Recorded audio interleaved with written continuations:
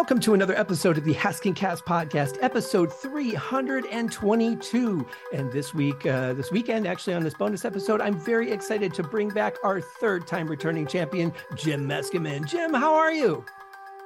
I'm good, Scott. How are you? Thanks for having me back a third time. I can't believe it. It's my pleasure. Well, the last two, the first two were like bang, bang. Like I had you on the show and then you just like exploded on TikTok and Harlan's like, hey, can you have him back on? I'm like, of course I can.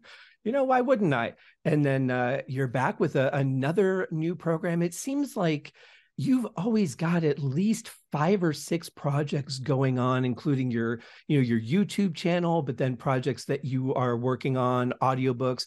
Your life seems to be pretty packed.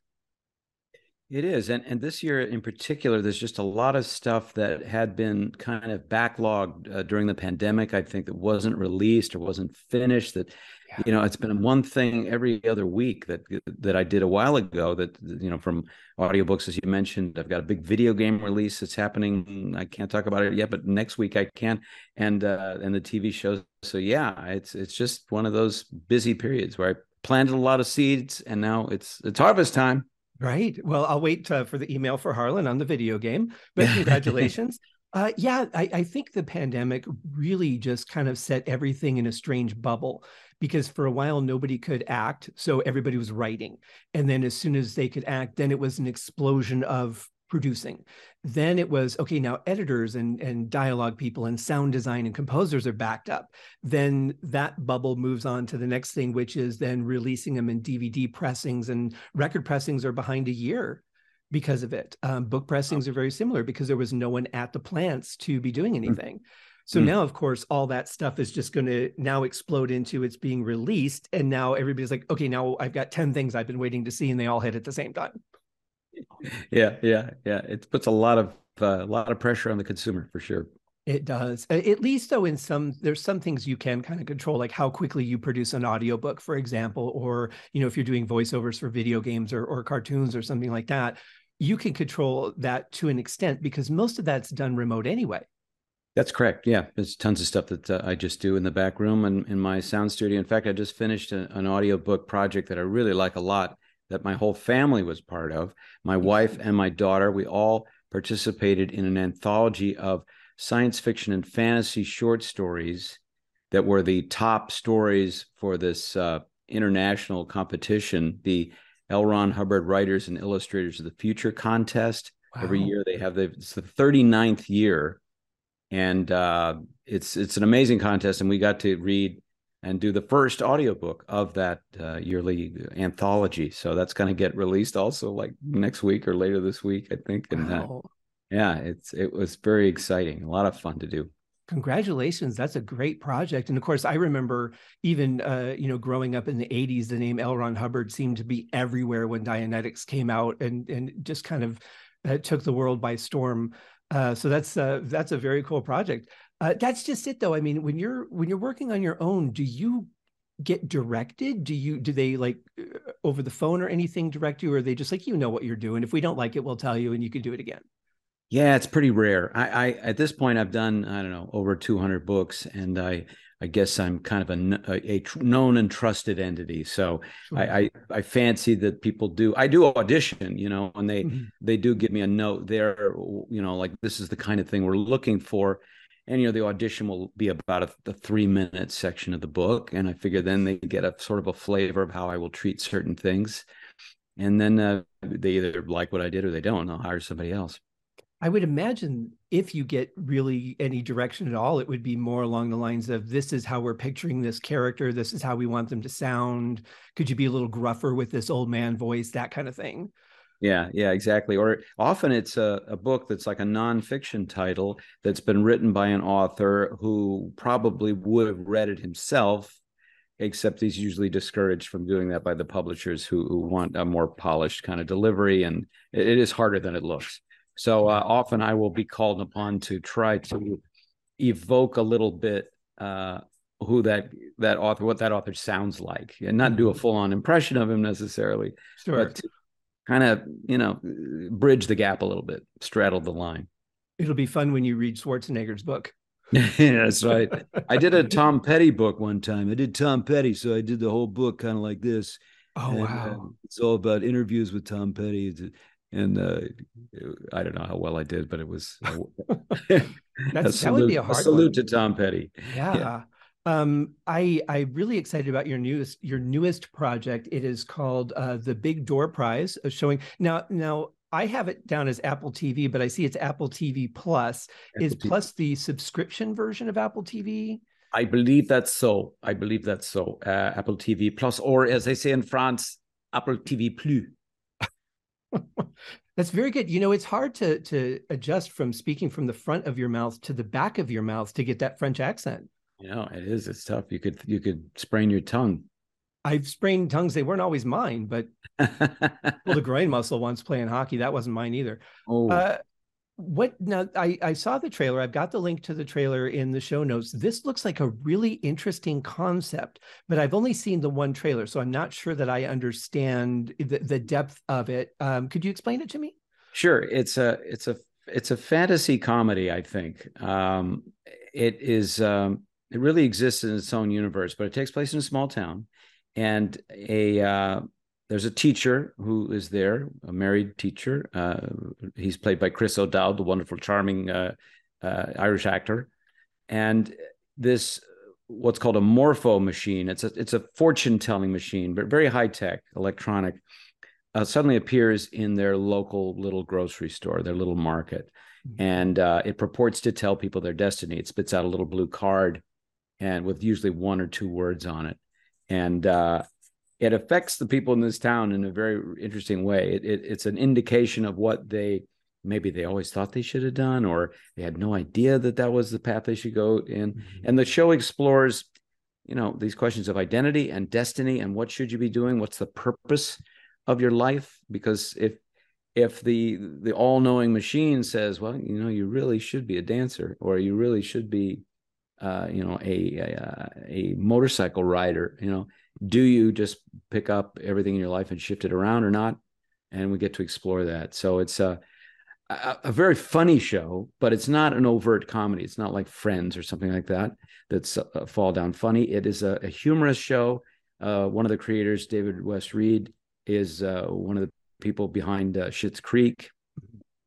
So it has a really lovely sense of humor that's all its own. And what I think is its strength is it's an extremely original television show. You really never know where it's going to go from minute to minute. And it has a very interesting and eclectic group of characters. I get to play Chris O'Dowd's father, Kerry Hubbard, who is an accountant, but also gets this morpho card that tells him what he should be doing, his true purpose in life, which he embraces wholeheartedly, is to be a male model.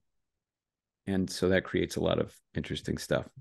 Is that an interesting one for you as an actor to cover? Because I mean, I don't know how much modeling you've done in your real life, but I think about actors having to go into a movie, and let's say that they're comfortable acting, but they're afraid of public speaking, and they have a role where they have to do a speech in front of an auditorium or something like that. And it really pushes them as an actor to do things that they wouldn't normally do. Or ride a horse or scuba dive or something like that. Yeah. Yeah, no, I have done zero modeling of any kind. So for me, it was definitely, a reaching outside my boundaries. But, I'd been exercising a little bit during the pandemic, and they said when I was auditioning and finally got the role, they said, hey, you're in pretty good shape, but we will, if you'd like, we will hire you a trainer to get a little more fit and to be more male modeling. And I said, you bet. So I've been training now for over a year, which I really enjoy. And so I'm very comfortable, taking off my shirt or being in whatever costume that they give this character to wear. I feel like I'm, puffed up and really representing. This should be interesting. I'm also comfortable taking off my shirt, providing all the lights are out in the room. I think I could have been a good Kmart model. Just could have done that. Stand it. But it's got to be fun to do something that's really different, and you really get to stretch, your physical role instead of just the voices. It is, I in a kind of a funny way, I've been an actor for so long, and so many, I've done so many roles where I'm just sitting, talking to someone across the table. And it started about 5 or 10 years ago. It started to really get to me. So I would like to stand. I would like to walk across the room. I'd like to do one of these shots that follow you down a hallway while you talk to somebody while you're holding a bunch of books and talking about legal things or military things. As you're walking, you go around the corner and you talk to another.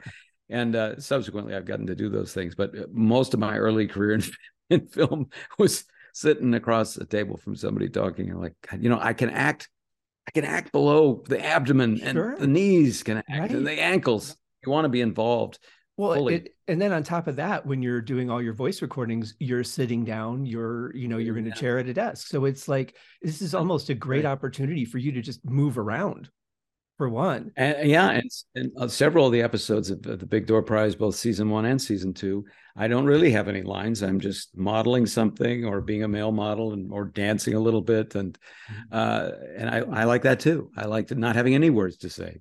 Yeah. Well, it's easy to memorize those lines, but then it becomes all blocking and timing. Yep, yep, Yeah. all blocking physical company, man. We have to contact Sylvester Stallone and see if maybe he needs like a sparring partner for the next Rocky or something like that, where you can really get use those workouts. I'd be more likely to play the young Mickey, Oh yeah, you know Burgess what? Meredith. I could A actually lot of see that. fun, I tell you what. If they Yeah, did a yeah, yeah. prequel, is Burgess one of the voices that you do by chance? I've done Burgess Meredith's voice forever. When he was still alive in New York area when I was there in the 80s, and people may not remember, but his voice was used quite often in commercials.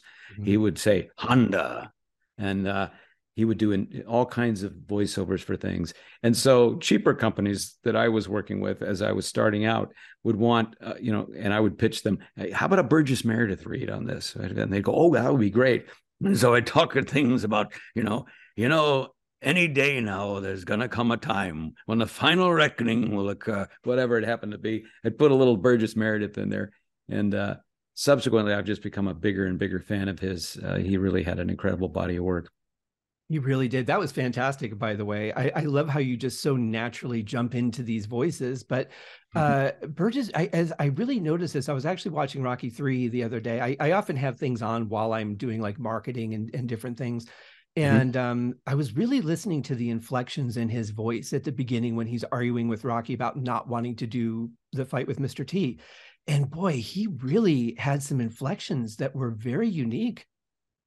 Yeah, yeah. Well, he's a wonderful stage actor. So, Mhm. I'm sure every take was different. I'm sure he brought richness to any role that he essayed, even those grumpy old men role towards the end of his life, where he was just that cranky old guy. I think there's Right. probably a lot of variety in Yeah. it. And he did, told this to somebody the other day, he did for me like the definitive Waiting for Godot, which with Zero Mostel, that's on YouTube, that I discovered to my great pleasure once. And I don't know if you're a fan of that play as I am.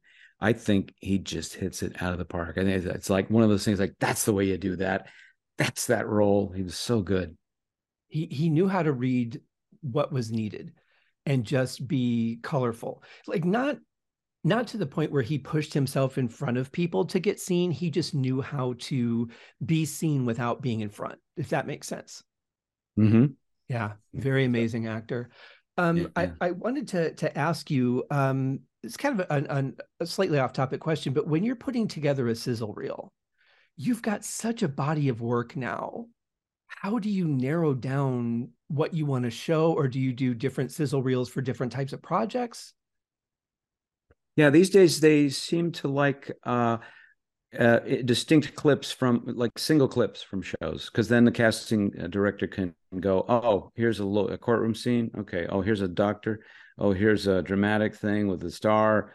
And they can just look at that rather than having to sit through 3 minutes of something where the thing I wanted was at the end. So Right. that seems to be just a practical speed thing. And as casting has sped up and production has sped up, that's become the rule. But I did recently put together for my IMDb page, a kind of a greatest hits of the last couple of years of really, really beefy, nice dramatic roles of these projects that we're talking about, so that people could get a taste of it pretty fast. Did you have to do an in-person audition for the Big Door Prize? No, I wasn't. I wasn't able to. They were casting it out of New York, I think, and or all over. more likely, Atlanta, and which is where we film it. And I don't know who all came from LA, but I know it was all done over this laptop, just like this. Is it weird though to not have the energy of the room to be able to feel immersed in the audition when you're doing it remote? Yeah, yeah, it is weird. I've sort of made my peace with it, and sometimes it's a little nervy going to a room full of strangers, and that energy you're talking about is like, you're trying desperately to read it and to be, I don't know, to make friends in a nanosecond, and Yeah. the pressure is kind of nutty. Mm-hmm. It's not a natural thing, so I take okay to the self taping. I don't mind, and I don't mind the callbacks via Zoom. Those are a little more irksome, but definitely I like the self taping because I can do it as often as I like until I get it to what as perfect as I want it, and then Mm-hmm. I can send it off in the middle of the night or whatever, and they'll watch it at their leisure. Yeah, it seems I'm very much an energy person, and of course I'm not an actor, Mm-hmm. so I don't go on auditions. I'm as a musician, I just send clips, so it's Mm. it's easy for me. But I would think it would be hard not to be in the room and feel the vibe and kind of be in that moment with them. Harder to connect if you're not. It would seem like, but if everybody's doing that, then you're all on equal playing ground. Yeah, it's a pretty even playing field. But I know that the casting directors that I've talked to, most of them aren't very crazy about it because even though it's quicker for them to go, okay, delete, delete, delete, or Yeah. shunt things around, Mhm. they don't have the opportunity to talk to the actor and to see what the actor is like as a person, how they Right. behave themselves, what are they like, really, because it's up to them to choose people who are going to be professional and I don't know, not be a pain in the rear end. And Mhm. so they I think would love to go back to the in-person auditions, and perhaps that'll happen now that the pandemic has been signed out of law. Right. Right. Well, and it is tough because it isn't just about whether you gave a good read and had the right inflections. It's about, are you the kind of person who's going to show up? Are you the kind of person who's going to be difficult on set? Are we going to have, social media issues with you? There's so much more to it. And I think that's what you miss getting that feel for without that in-person connection. Yeah, I agree.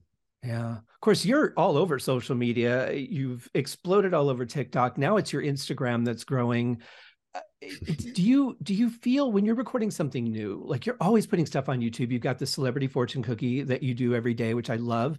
But do Okay. you feel a different sense when you're attacking it now of how many people are going to see it, or do you just go in and do it like you always did? I'm trying to do things. Obviously, my daughter helps me a lot, and she's an actress and a voiceover person, and also manages my social media with me. Mhm. And we obviously we try to do. It's exciting when something is very popular. Often the thing you think is going to be a home run just lays there. But lately, yeah, we've been really fortunate, and I try to do something that I think is funny or entertaining, and Mhm. also that people like to see me change character very quickly to go from Patrick Stewart, for example, in a nanosecond to Matthew McConaughey and just sort Mhm. of, make that change. Robert De Niro could happen, it could hit you anytime. And Robin Williams, of course, it's great to see him pop up whenever he does. So I try to do material like that people enjoy seeing. I do. Also, we had a lot of success with, God, we got 4 million views with this one where I just change accents while I am reading a manual of a electric drill that we bought.